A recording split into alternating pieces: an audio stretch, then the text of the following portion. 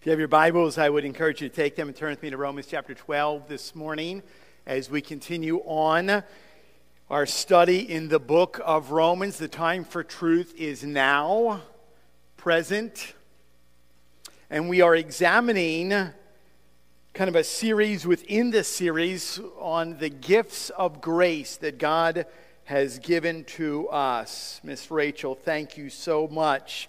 That lesson certainly does not only apply to the little ones today, it applies for all of us today. Welcome to February, the most depressing month of the entire year. We got the Super Bowl and Valentine's Day. That's just a stretch, to tell you the truth, to try to find something. We got to find something here. Either way, all of the coldness outside, today, this moment, this very minute, we have the warmth of being together in the house of the Lord as children of God. We are all unique and wild and weird, and yet God puts us all together. I was fixing my mic backstage, and I was telling Holly, who was back there, I think I have like an ear problem. Like I think I got weird shaped ears, like it doesn't fit. And she looked at me and she goes, "Yeah, you do." Thank you. I have nothing to say this morning. But the word here has got a lot to say. Let me direct your attention. I know we've read this, but we want to gain it in context. Romans chapter 12, we pick it up in verse 4. We'll read down through verse 8. The word of the Lord. For as in one body we have many members, and the members do not all have the same function. So we, though many, are one body in Christ, and individually members one of another, having gifts that differ according to the grace given to us. Let us use them. If prophecy, in proportion to our faith; if service, in our serving; the one who teaches, in his teaching; the one who exhorts, in his exhortation; the one who contributes, in generosity; the one who leads, with zeal; and the one who does acts of mercy, with cheerfulness. Would you bow your heads and pray with me?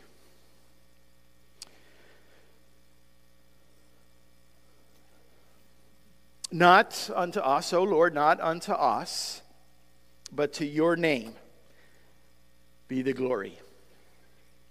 As we, through only your grace and your mercy, allow us to meet one more day, to sit and to hear. I would pray, Lord, that you would steer us and guide us and direct us. Speak to us, quicken our hearts, awaken us to hear. And Lord, as we hear the word of your truth, may through the power of your Spirit, may it ignite us to burn for you, for your glory. Father, we pray, Lord, for people that are here this morning, perhaps people that are not able to gather with us, but they're listening from afar. May you, Lord, in the amazing way that you are the Father of mercies and the God of all comfort, comfort us and strengthen us and encourage us.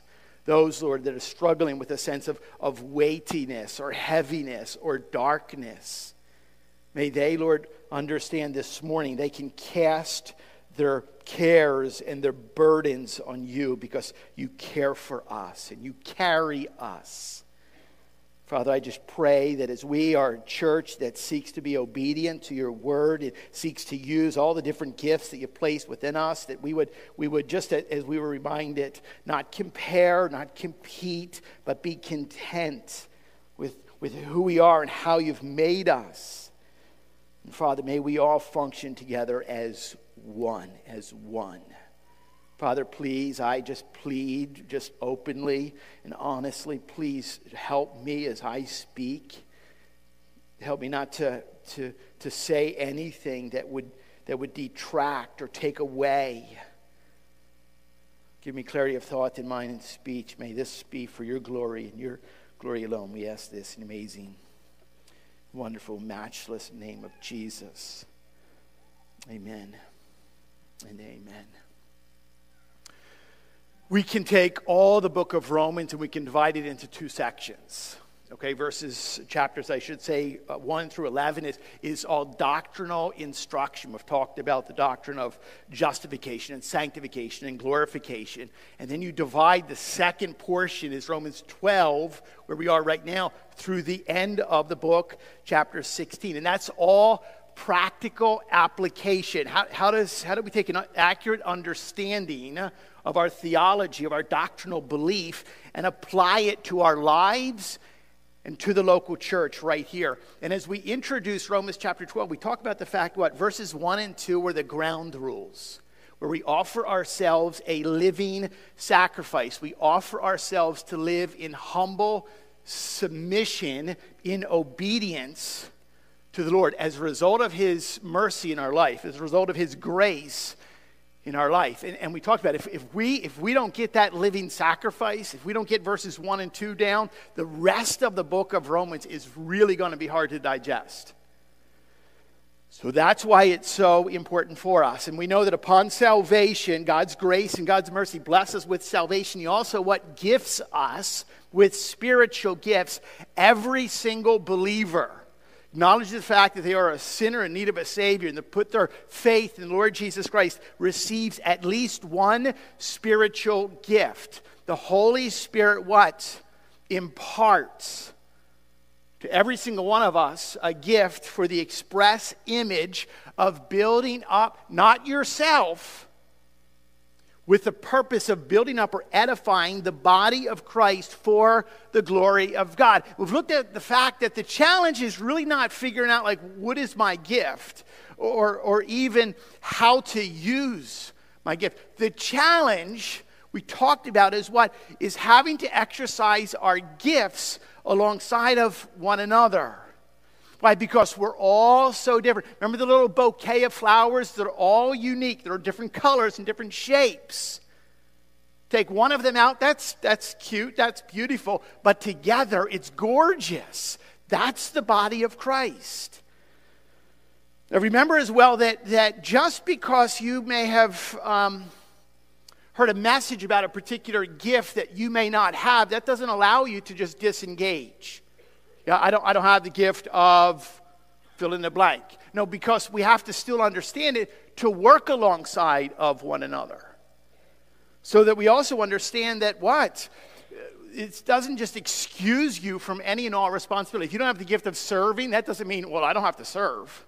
If you don't have the gift of generosity or giving, doesn't mean you don't have to give. If you don't have the gift of mercy, doesn't mean that you have to not be merciful. It talks about the fact that there's a unique gift that is given for a unique empowering towards unusual effectiveness. We look very briefly at the gift of prophecy. This is a gift given by the Spirit to offer the right word at the right time, in the right setting and situation that aligns to this word. So in a sense, it's heard. That there's life change. Last week we talked about the gift of serving. The Spirit-given ability to identify an unmet need, making use of available resources to meet those needs. Tony Merida says it's practical help for those in need. And now we move on to our third gift this morning. It says this: the one who teaches in his teaching. So today we look at the gift of teaching. The NIV translated it, if it is teaching, then teach. The New Living says, if you are a teacher, teach well. Let me just pause here for a moment. Every single one of us can quickly identify at some level, in some setting, to the classroom. We've all been there. Whether or not it's a blessing or a nightmare, we all can think about what happens in this teacher-student relationship. And we are a church that is filled all the way from little kindergarten teachers up to university professors. We have many educators. So many of you will understand this. I think of even my early years where I began in education. Some of the things that you hear from students, they're still memorable. I was reading the testimonies and stories of other teachers. I think you can understand the unique setting of what happens in that teacher-student relationship, that dynamic. One teacher writes this: I'd finished my English lecture, and my class had filed out, and a 10th grader stayed behind to confront me. 10th grader said, "I don't appreciate being singled out." He said, and I was confused. What do you mean by that? I don't know what the word oxypart means, but I know what a moron is, and you looked straight at me when you said that.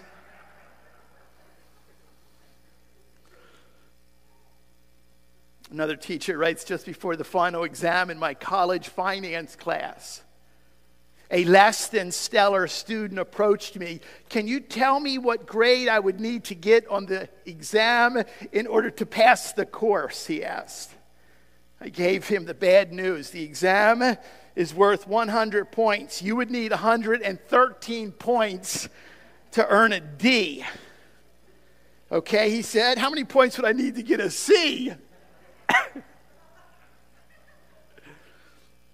On the last day of the year, my first graders, a woman was writing, gave me beautiful handwritten letters. As I read them aloud, my emotions got the better of me, and I actually started to choke up. The teacher said, I'm sorry, I'm just having a hard time reading. One of the little girls in the back said, "It's okay, Mrs. Higgins, just sound it out." We just get it. We all just get, whether or not it's what, little ones, or we understand the classroom concept. That's really the idea of what we're talking about this morning, whether it's blessing or nightmare. If you have this gift, then you better use it. The word in Greek for teaching here is didasko. It simply means, in that word, it means to provide instruction. But here in the full context, it denotes what? The activity of teaching. Think about this, especially for moral instruction. So remember what I said, that the primary purpose of all spiritual gifts is to build up, is to edify the body of Christ for the glory of God. So the gift of teaching is not just limited to providing instruction or information. It's not even the ability only to communicate clearly, so as that you gain a better understanding of the root system of a tree. Or what? Or the cloud formations or weather patterns, or what? It's not just the ability to explain that x squared subtract 8x equals negative 17. Unless what? Unless all of that information and anything like that connects us to and points us to the divine design of a sovereign creator, where it all has what? Structure and order. That the gift of teaching points things to God, that gives us an increased understanding of how to live faithful as followers of Jesus in response to our loving Heavenly Father. This speaks of a person who is divinely gifted. If I were to give you a definition that you could write down very simply and know, the gift of teaching is defined as the Spirit-given ability to communicate information that is relevant to the health and the strength of the local church. So not only is this remaining precise and accurate in the content of the subject, but is presented in such a way that draws the listeners, the students, to understand and apply the subject. In short, think about the context of what happens here in the local church. I believe it most certainly must include a what? A connection, an ability to make a straight, short line to that which is our foundation, the base of everything that we teach. What is that? It is the gospel. the root of our belief system. One gifted in this way has the ability to take hard to understand, tough truth, deep, difficult doctrines from Scripture and teach them or explain them in a way that it applies to the most difficult parts of what godly living in an ungodly world, whether or not it's a little one or a teenager or an adult, men or women. From a student to a senior citizen, the message of the gospel applies in every single facet and component of our life. A person with the spiritual gift of teaching has the ability to take the Word of God and not lose sight that every area of our life points to the fact that at one point there was a loving God who created everything and everyone out of nothing, spoken word, and he completed in complete perfection. And what? We know that sinful mankind rebelled. And God, out of his love for us, enacted and put into place a perfect plan where he chose imperfect people. And what? A Messiah was promised. And a message was faithfully preached.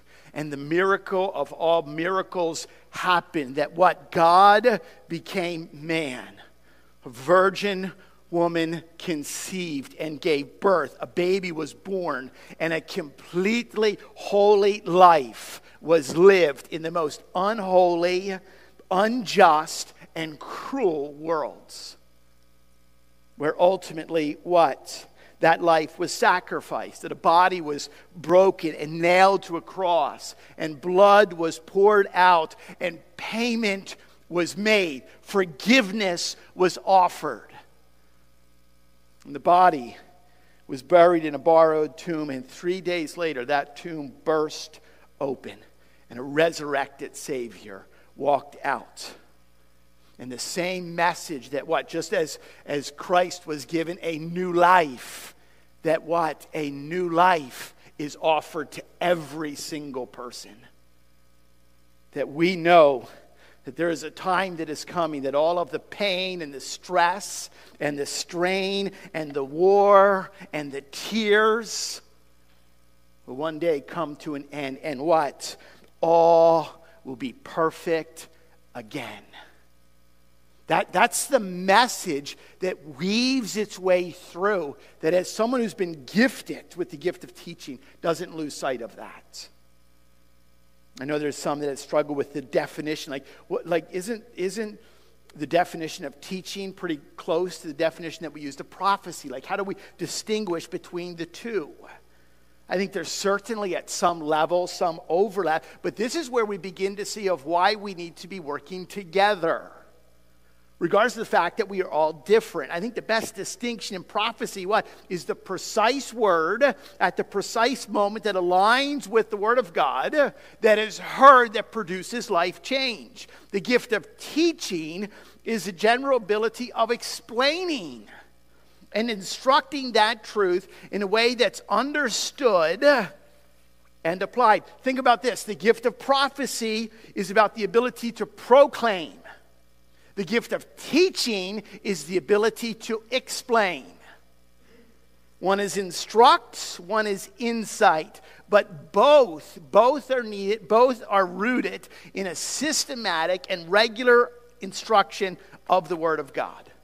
If we were to go to the pages of Scripture, give me a name, a person. I can't help but think of Acts chapter 18 with one whose name was Apollos.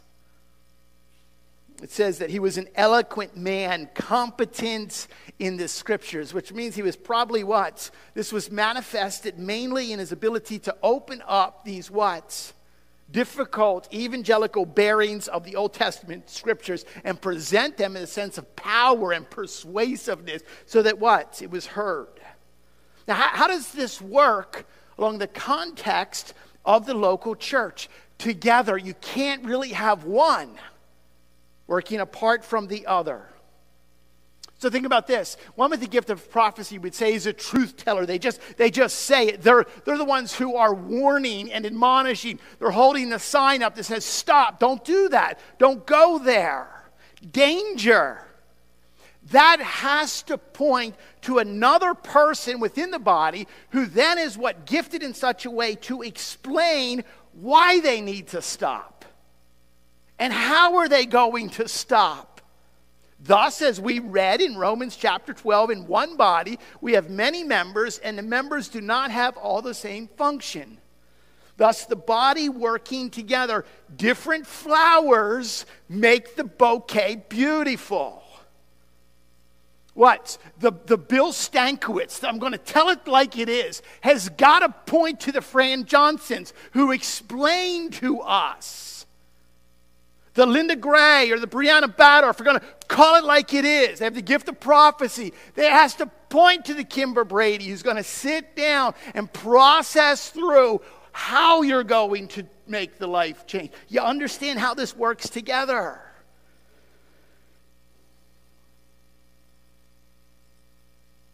Can you see why it doesn't matter if it's the Sunday school teacher or the seminary professor? Within the context of the local church. It doesn't matter if it's an author. It doesn't matter if it's a small group leader for a youth group. All of these pieces and parts work together. If you recall, it says, go and make disciples. This is our commissioning, our mandate. Go and make disciples. And it includes what?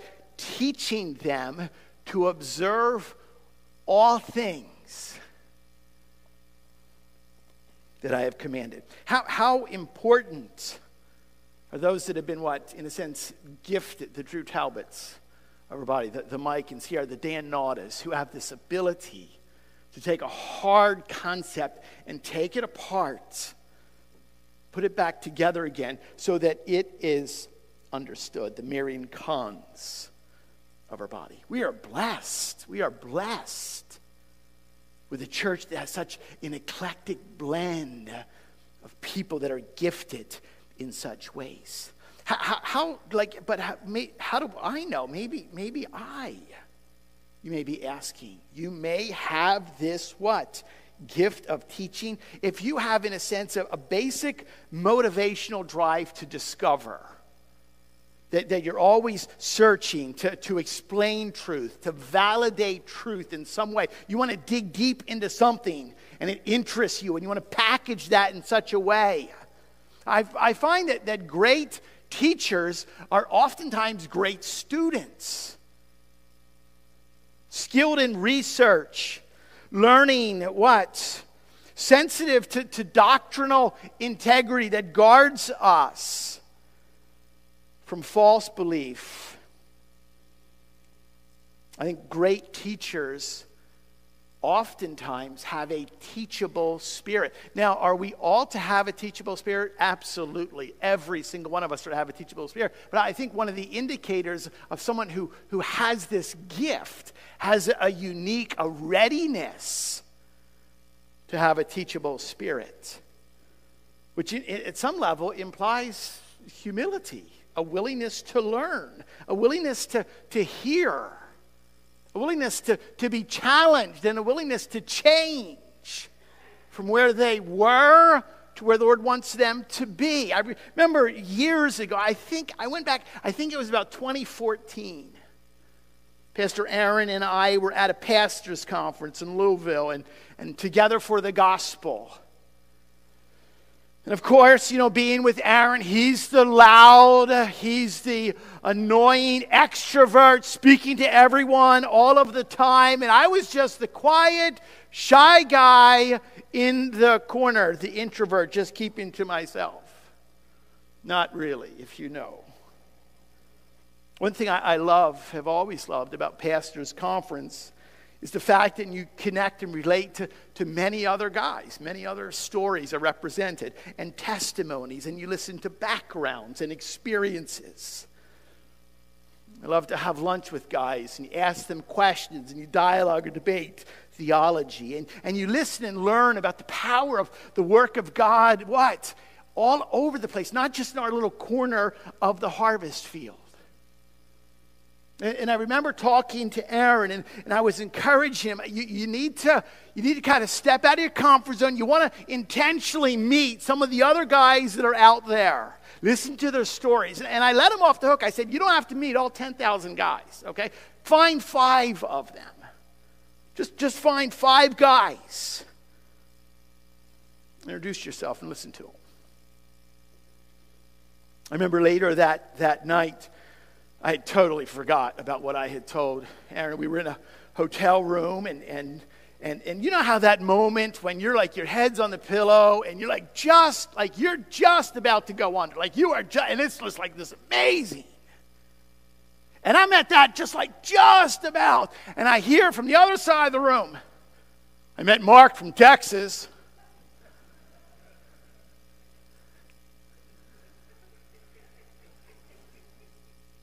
I met Nathan from Minnesota, and he just had twin daughters. And he went on.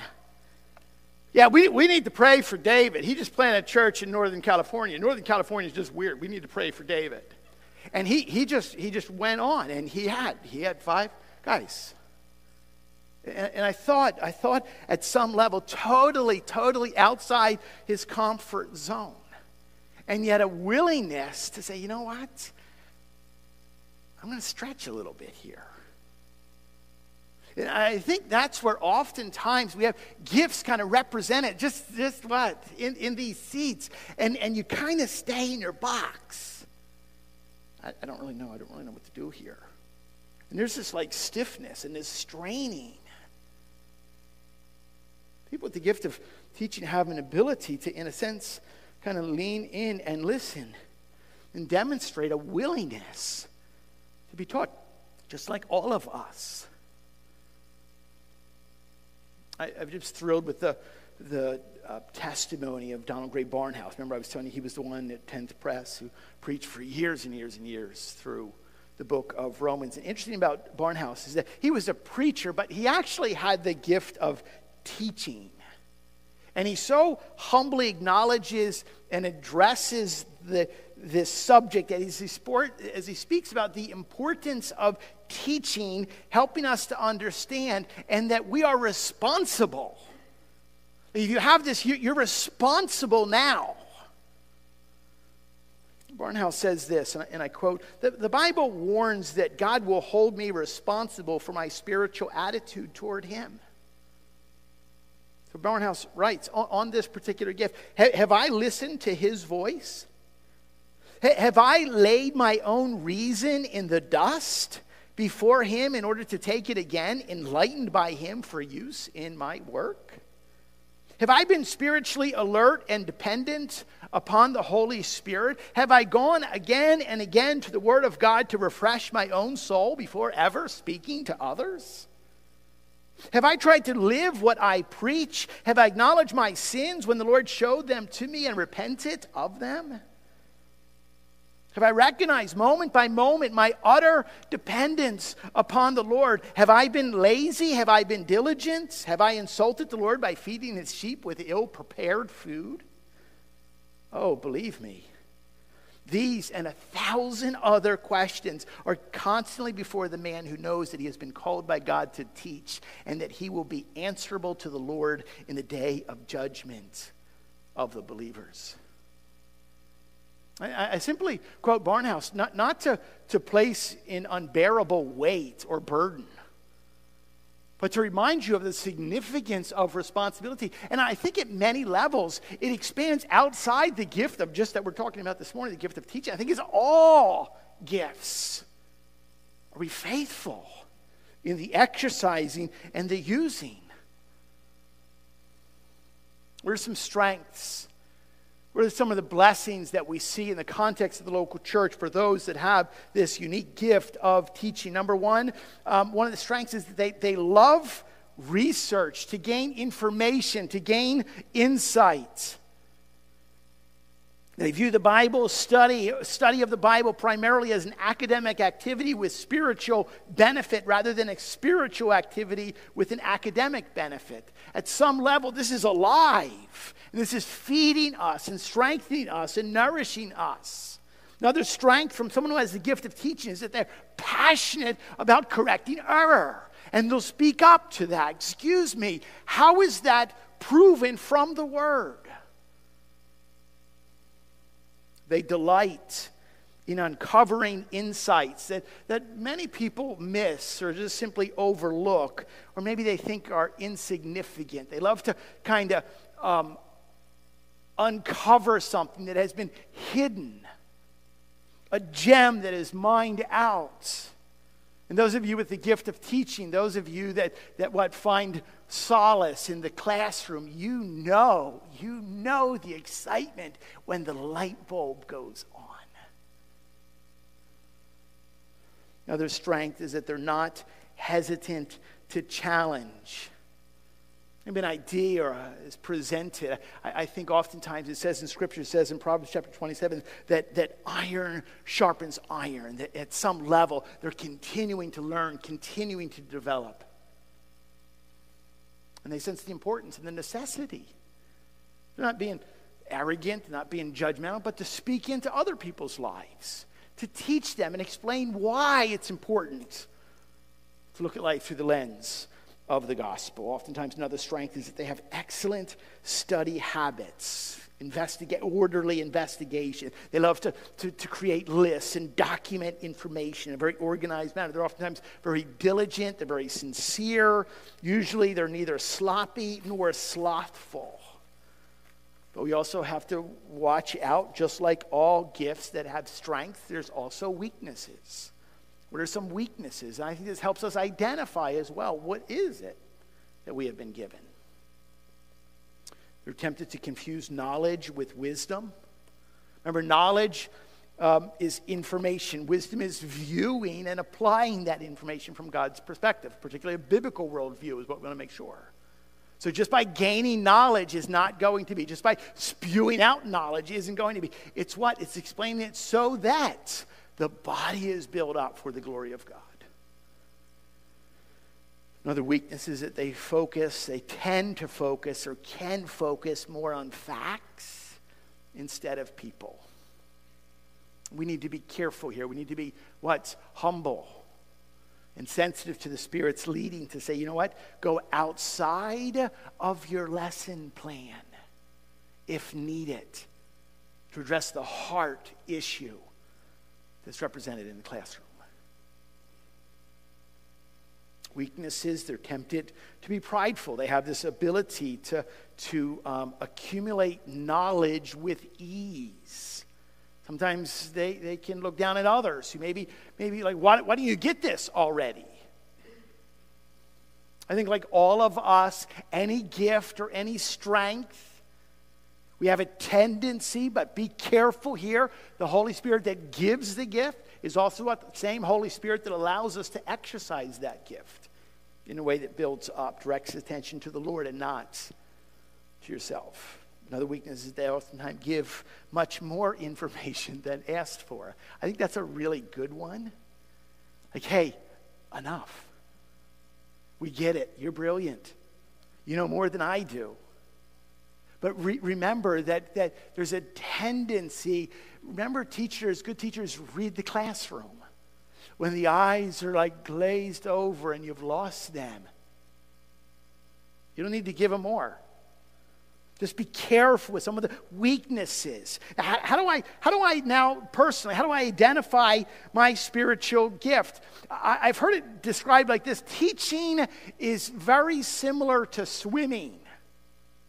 What do you mean by that? Just as you must commit yourself to water in order to learn how to swim, you cannot learn how to swim outside of the pool. Just as you must commit yourself to water to learn how to swim, you must learn to teach by teaching. And this is challenging, particularly in the context of the local church, because what? There's also a shepherding component that elders and pastors have to make sure we guard what is taught. Therefore, it's more than what? I'd like to teach. Go ahead. No. We just back up a little bit.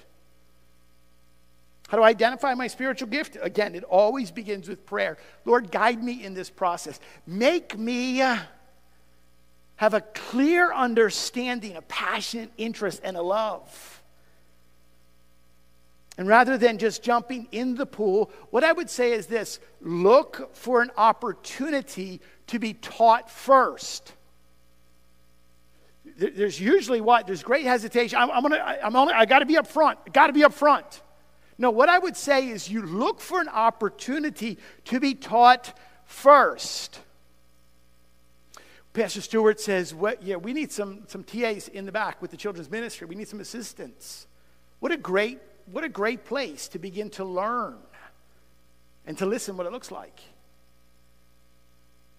Small group leaders for junior high ministry. If you can communicate effectively to a junior high student, you can communicate to anyone in the entire world. Begin there. Just look for opportunities to be taught.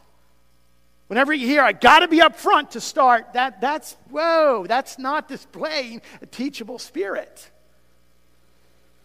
Be willing to hear feedback. That's the body working together. Inevitably, most importantly, a loving brother, a loving sister is going to come up to you in great humility, with sensitivity, put their arm around you and say, guess what? You probably don't have the gift of teaching. As hard as it is to hear that, that's what needs to happen.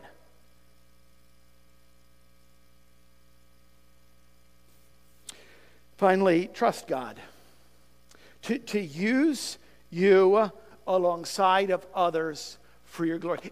We kind of end where Miss Rachel began with the kids. We teach the little ones. If God created you like this, don't be grumbling that you don't have the gift of the next guy. Be content with who God has made you, where God has placed you. And use that gift and exercise that gift for the glory of God.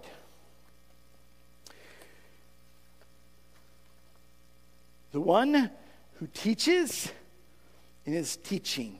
If it's teaching, then teach. If you are a teacher, then teach well. You have in front of you a little tiny card. Pastor Aaron continues to direct our attention to a little communication card. And it is an invaluable tool for you to put your name on it and a question mark and say, I want some help here to figure out what my gift is.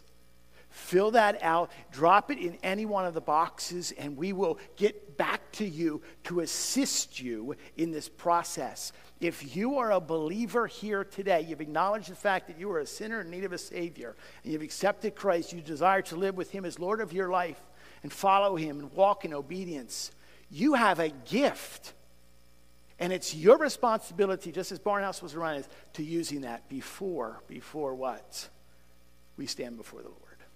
Father, we love you. We thank you for how you have built the church, put the church together, how you are continuing to put the church together. And how, Lord, you are our head, and we as your hands and feet are to be working and exercising our gifts. And we know, Lord, that there's no church that's perfect. Nobody gets this totally right. But I pray, Lord, that we would be a church that is characterized by humility and a teachable spirit, to listen and learn alongside of one another, so that together we are that beautiful bouquet.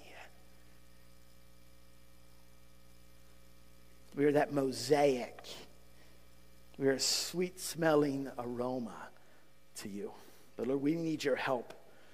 And so as we sing in our final song, before we exit, before we head to Sunday school, to learn more about you, I pray, Lord, that we would hear a word from you, directing us and guiding us just one more step. Help us to be obedient when you do speak. In your name we pray. Amen.